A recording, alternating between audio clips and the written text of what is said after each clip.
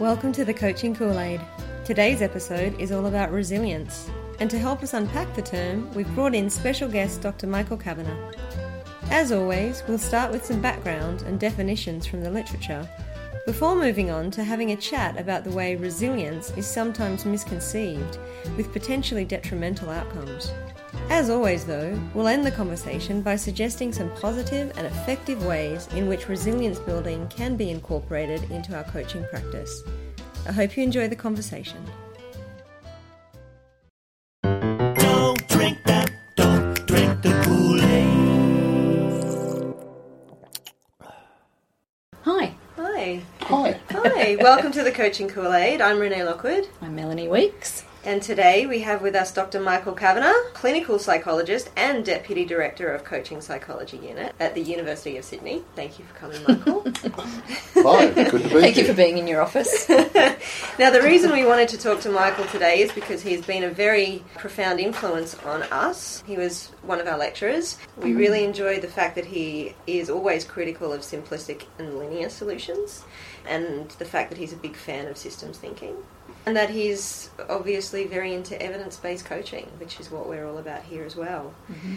Now, the topic of today is resilience. This is something that Michael is particularly passionate about. To give a bit of background, resilience is really a buzzword, isn't it? And it has been for a long time. It is. Again, one of those ones that's doing the rounds of social media. I do a bit of the social media research. Well, we also know that there are lots of short seminars and workshops offered in organisations that will train your employees in resilience. It's huge in education. So, as with all of our episodes, we're going to be looking at, the problematics of the term and then also thinking about how we could use it more usefully. To give a little bit of background on resilience, I was looking at some meta-studies and some research. And it seems that in the psychology literature, at least, it's based around the two concepts, tell me if I'm wrong here, but adversity and positive adaptation. So in order to have, or to demonstrate resilience, you have to show positive adaptation in the context of adversity. But I wonder if those concepts themselves can't be problematic. I mean, what is adversity? Is that a universal term or is it relative? So yes, I think you're spot on there that they're the two basic terms of resilience. But I think if we're going to really think about resilience, there's several different avenues into thinking about it. One is, what's the definition of the term itself? Yeah. Resilience comes from the Latin word resilire, meaning to bounce back. And the notion of something being resilient, it's really a material property, particularly of metals and other things like that, which means that once put under stress, it bounces back to its previous state. I don't think that's really what we're talking about when we're talking about resilience in psychology, because it's not just about bouncing back to a previous state, it's about adapting to a new state. And that's what is meant by resilience. Interestingly, what we've done, I think, in psychology generally, and this is not true of all theorists in the field, is we've made resilience a bit like a material property of people. We've defined resilience as a personal characteristic. Or a trait even. A trait, yeah. And in fact, there are trait resilience measures, and most of the measures are trait-like. And I think that explains something. It explains why most of the studies on resilience produce really poor results. And the reason why it explains it is I think we've got the wrong definition of it. We're making what I would call an error of kind. That resilience isn't a trait of a thing, of a person. It's a relationship. A relation between a thing, a person, and the environment. And that's, I think, the big error that's been made. So, Martin Seligman, some years ago, received over $100 million, I believe, to run the comprehensive soldier fitness program for the US military, based on the Penn State model. And a major part of that was resilience. I was at a talk the other day where the person who talked about it said that they haven't really published outcome studies because the change in resilience that has been produced has been negligible. Really? Very small. That's my understanding. I haven't done the research myself to check that out. But it's an interesting point. But that's really important. But it's true across the resilience literature that the attempts to build resilience usually produce small or at best medium effect sizes. Do you know what attempts are being made? Because I understand that there's this idea that there can be these protective elements that go into building resilience, like self-esteem or self-efficacy, positive emotions, all of those things. So what do people do, or what was Seligman doing, to your understanding, to build resilience in people? I'm not across the Comprehensive Soldier Fitness Program, but they're essentially using a PERMA model Right. to run the whole of the US military through that program to build resilience. But I don't really want to talk about Seligman and their model as such. What I'd like to do is question what we mean by resilience. And you mentioned before systems theory. Well, there's a law in systems called Ashby's law. And to paraphrase it, it suggests that an organism or a part of the system has to have the requisite variety, and the law is called the law of requisite variety, has to have the requisite variety of responses to meet the variety of challenges that it has. And this, I think, is at the heart of resilience. Now, one of the issues that I see in psychology is in most approaches to resilience, all of those responses have to be located in the individual. Now, I would suggest from a systems perspective that that's not true. One of the reasons why resilience has been thought of so highly, particularly in education, is Seligman and co came over and went to places like Geelong Grammar and ran resilience programs for the kids there. Now, one of the things that doesn't get noticed is that the kids in those environments are actually in resource-rich environments. They come from families that have lots and lots of resources. So what makes the difference between those kids in terms of resilience? Well, often it is the way that they think, because all of the rest is resource-rich. It's pretty much in place, yeah. But I work in a program called the Helmsman Project, which is looking at building hope, self-regulation and resilience amongst kids from southwestern Sydney. And that's a resource-poor environment. And so the thing that stops them being resilient is not what's going on in their heads, but actually what's going on in their world and the resources that they have to draw upon. So that becomes the roadblock for them. And I think that gets missed in most approaches in psychology, that we see resilience as a personal characteristic as opposed to a relation between a person and the system Sure. that they're in. This, I think, has been our problem with it, is that it's certainly been used in my children's school and then was used, again in this very individualistic way and almost a blaming, that if your child had a setback, well, they need to be more resilient. And it was very much from that bounce back sort of approach. In fact, I think the program was even called Bounce Back, but very much the focus on the individual. And I think, from what I've heard, a few of these 2-hour workshops that are being run within the corporate sphere, very much based on how can you be more resilient, and very little, if no, focus on the broader system supporting that. So, and I think what we're seeing in the corporate world generally, or in business, in the world of work, is people being asked to do more and more and more with less and less resources. yes. And that does affect resilience. And so as an answer to that, we're having resilience programs put in, which is about trying to toughen up the individual. And there'll be a certain amount of good that can be done that way, because once again, resilience is a relation, it involves the individual. But that will only have a certain amount of capacity. So what led me to thinking about resilience this way was refugees. When you think about refugees, they're the most resilient people on the planet when you think about it. They've come out of war-torn places, they've left their homes, their everything behind, and they've got on boats and so on to come to Australia. So these are some of the most resilient people in the planet. You mean in the sense that they're not rocking back and forth in a corner, or...? Exactly. Right. They're actually struggling to continue to adapt and to move forward. And then we put them into a place like Nauru or Manus, and what happens? They do start end up rocking in the corner. rocking backwards Yeah. and forwards. So what's happened to these people? Yeah. It's not that all of a sudden these people, you know, who were so resilient aren't resilient anymore. What's happened is we've overwhelmed their individual resources. We've taken away, systematically done so, and this is why, you know, the UNHCR talk about it as torture, systematically taken away all hope. So my definition of resilience is the effective use of redundant resources to enable a person or a system to cope with stress. What is fundamental to resilience is the possession of redundant resources or access to redundant resources. Now, those redundant resources might be internal or external. We just in psychology mostly just focus on the internal, but external resources are just as important. So, you know, you think about it.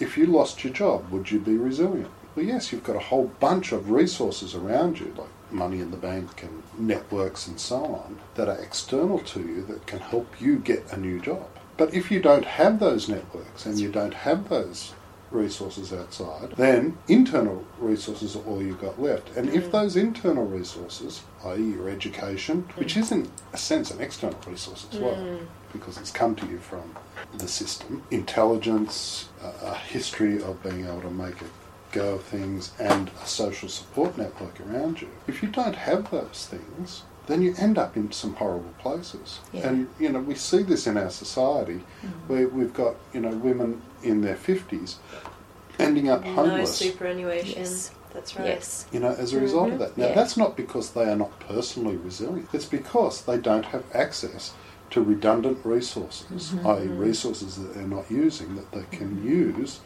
to then meet the challenges around them. And I think in terms of that, the context and the environment, I believe, is incredibly important. There are so many strings pulling on people, and another one I was talking to Mel about before, the Dunedin longitudinal study that has found a lot of really interesting genes, one of them being a variation in the serotonin transporter gene that interacts with life stresses to predict depression and to predict, therefore, a lack of resilience in certain circumstances. They looked at a whole bunch of people in this study who had been through the Christchurch earthquake, and if they have the short version of this gene, they're statistically significantly more likely to not bounce back in the same way as those people who have the long gene. So Yeah, so the they may complexity is- need more resources That's right. external to Externally. themselves to survive. One of the sort of societal critical thinking things we need to do is, why is it that we want to make resilience all about the individual? It means then that we don't have to supply redundant resources. We don't have to fatten the system, if you like. We can ask more from people. So where does all of that redundant resource go? It goes into the hands of those who own the system.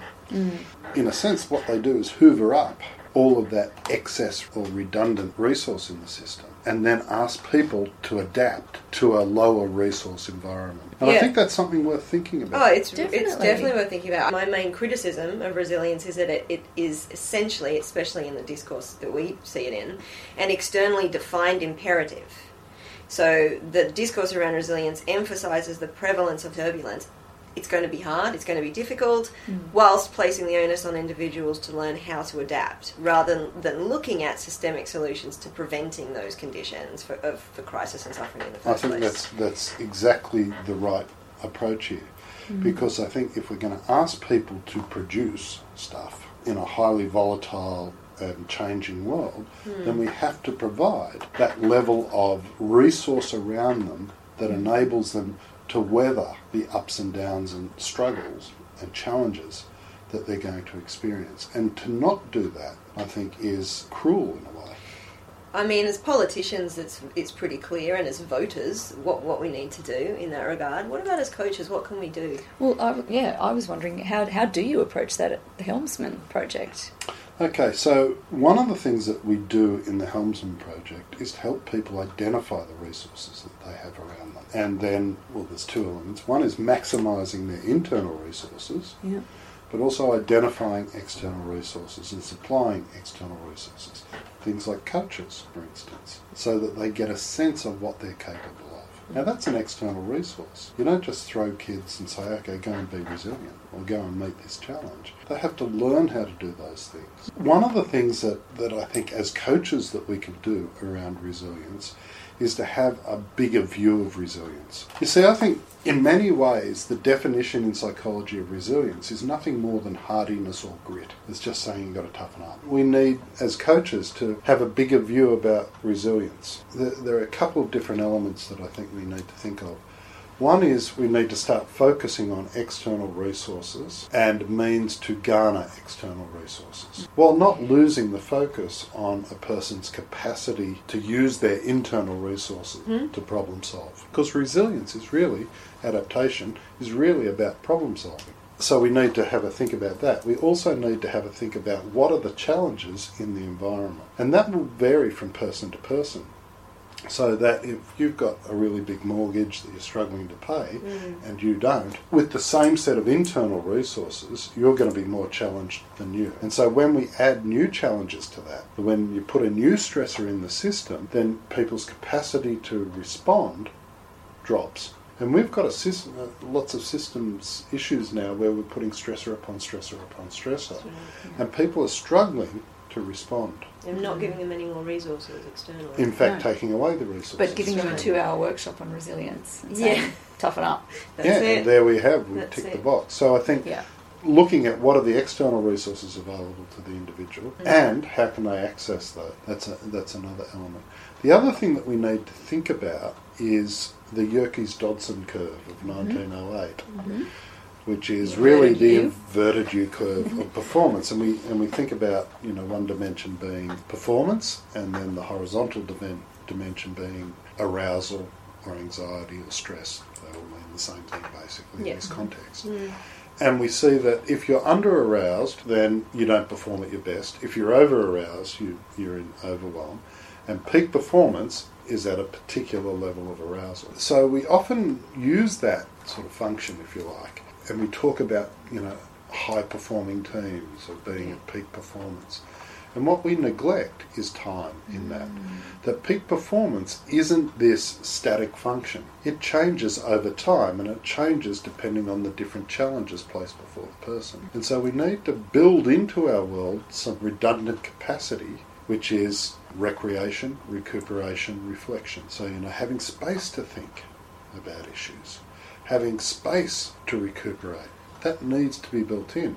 Similarly, we need to build in stretch as well, because that's how we develop our capacities. But this notion that we have to be constantly at our peak performance, I think is a really destructive one and actually undermines resilience. Because what happens then is we run around trying to pretend we're peak performing all the time, That's it. when in fact we're not. We can't. And the things that we do then to do the recuperation and reflection, they become the dirty little secret that That's we it. can't support, that we can't share that's with it. anyone. We don't actually get the recuperation out of them because they actually provide another stress for us. Because you're feeling guilty. I have to say, in the social media realm, the way that resilience is dealt with, I've never seen it dealt with in terms of seek support. Who are your support systems to continue to be resilient? Very much focused on you as an individual, and certainly never about rest, recuperation, those things built into it. But I think looking at the superficial side of it's also really important when you say it's your dirty little secret, if you're actually having to take that time. I mean, I was interested looking at, again, in the psychology literature, the difference between recovery and resilience is supposed to be that recovery is a temporary period of psychopathology before returning to normal functioning, whereas resilience is going on with life despite adversity with no apparent disruption. And when I read that, I wrote next to it, psychopathy? I mean, how can you have no It's bizarre. disruption? My father recently passed away a few months ago, and I had to step back from work. The idea of undergoing normal functioning was completely anathema. So It just clearly you're wasn't- not resilient. Well, that's it. And so, I mean, luckily I have a good workplace who said, take a month, that's okay. But if I'd had the kind of workplace that said, no, you need to be resilient, there's nothing human. And how does But that it's show not up even- later if it's you not haven't even taken mechanical. that time? Yeah. So I once coached a person in the brewing industry who was in charge of the bottling component of a major brewing company. And they just put in a new brewing line. And at the end of the coaching session, I asked, how many bottles an hour does it do? And he said some huge number. But then he said immediately, but we never run it at full capacity. Because if we do, it breaks down really quickly. Mm-hmm. If we run it at 80%, it'll go on forever. We don't expect that from machine. But from humans. But from humans we do. I mean, Yeah. you know, who would get into their car and redline it all the way home and expect the car to be okay in a couple of months' time? But we do So that true. to ourselves in the workplace. All And the we time. expect ourselves to just be resilient to that. Athletes don't believe it either. They train so they can be at peak performance course. at a particular time, and they build recuperation into their Yeah, system. oscillation. Absolutely, it's totes a thing. That's a thing. Now, what is It's this is a little phrase that Mel's had for a while. Oscillation. It's totes Oscillation comes up for me in almost every conversation I have. It does. I always say it's totes a thing. a thing. It's totally a thing. Order, disorder Yeah. is a, you know, it's Necessary. the most robust pattern in the universe. And yet we try and take it completely out of our human world.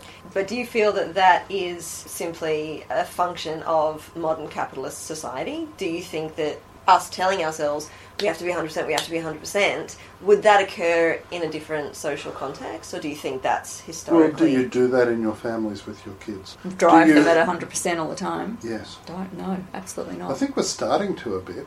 Yeah. So, you know, when I was I growing certainly up, see I it. had footy practice once a week and a game of footy on the weekend. But now, you know, my grandkids have got something almost every night. Yeah, no, we definitely don't do that. And we have, you know, pyjama days on the weekends, and What the hell's a pyjama day? we stay in your pyjamas all day. I wish I'd grown up great. in your house. But, you know, it's probably that dirty little secret thing, you know, where you sort of think, oh, gosh. We want our kids to perform. Yeah. So I think we're Yeah. starting to do that in the family. It's a bleeding over of Sure. our workplace. And what's your reading of why that's happening? I think we've drunk the Kool-Aid on this. That somehow, you know, to be a whole human being, you have to have peak performance all the time. And I think that, you know, much more human-oriented systems recognise that we can't be and make allowances for us. Good managers do that. You know, they sort of twist the rules of the system to allow people to recuperate.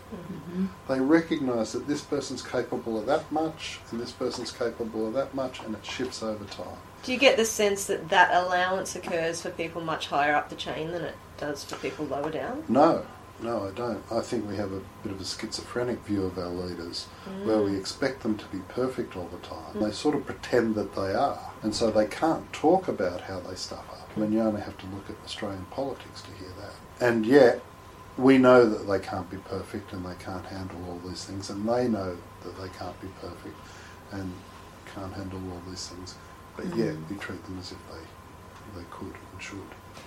There's two things causing it.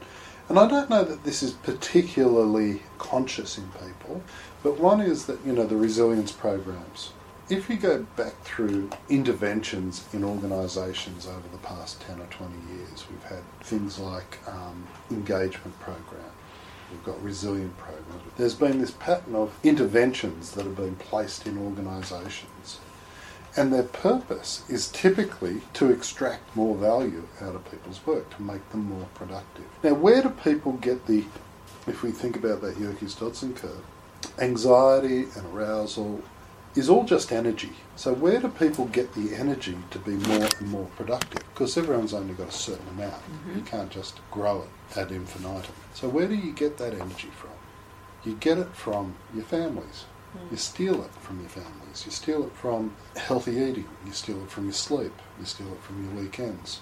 You steal it from civil society and being engaged in civil society. I mean, there's not a lot of people out there who are engaged in civil society anymore. Well, there are a lot. But there is a growing number of people who have switched off from it. We saw our Prime Minister having a selfie done with someone, and the person who was doing the selfie asked him what his name was. So this That's not necessarily their fault, though, on account of the fact that we do switch. Who is it ministers a this lot. week? Yeah, well, that's true too. But The point being Yes. that, people are often not that engaged in the news.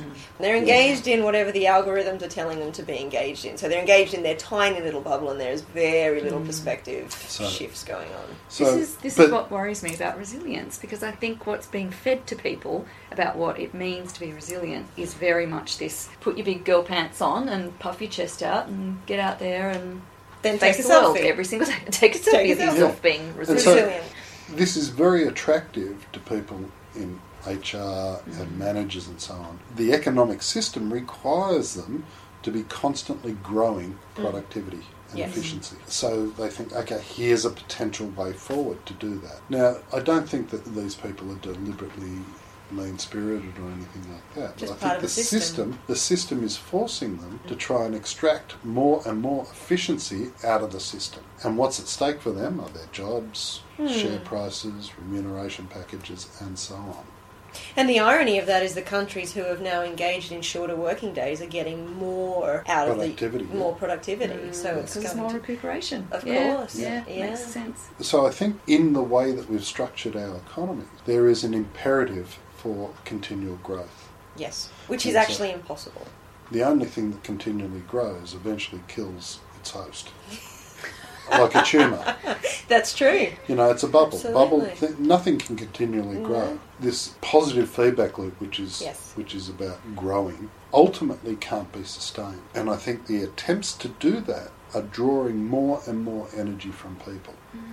And what I'd like to see happen is for us to sort of step back, have a moment to think, okay, what is a good level of productivity? What is reasonable to ask of people? And what resources do we need to give them to do that? And this is not, we'll just give more and more resources and get them to do more and more. That doesn't quite work that way, because there will be a certain level of productivity that we can ask of people before, no matter what resources we give them, we're actually enslaving them.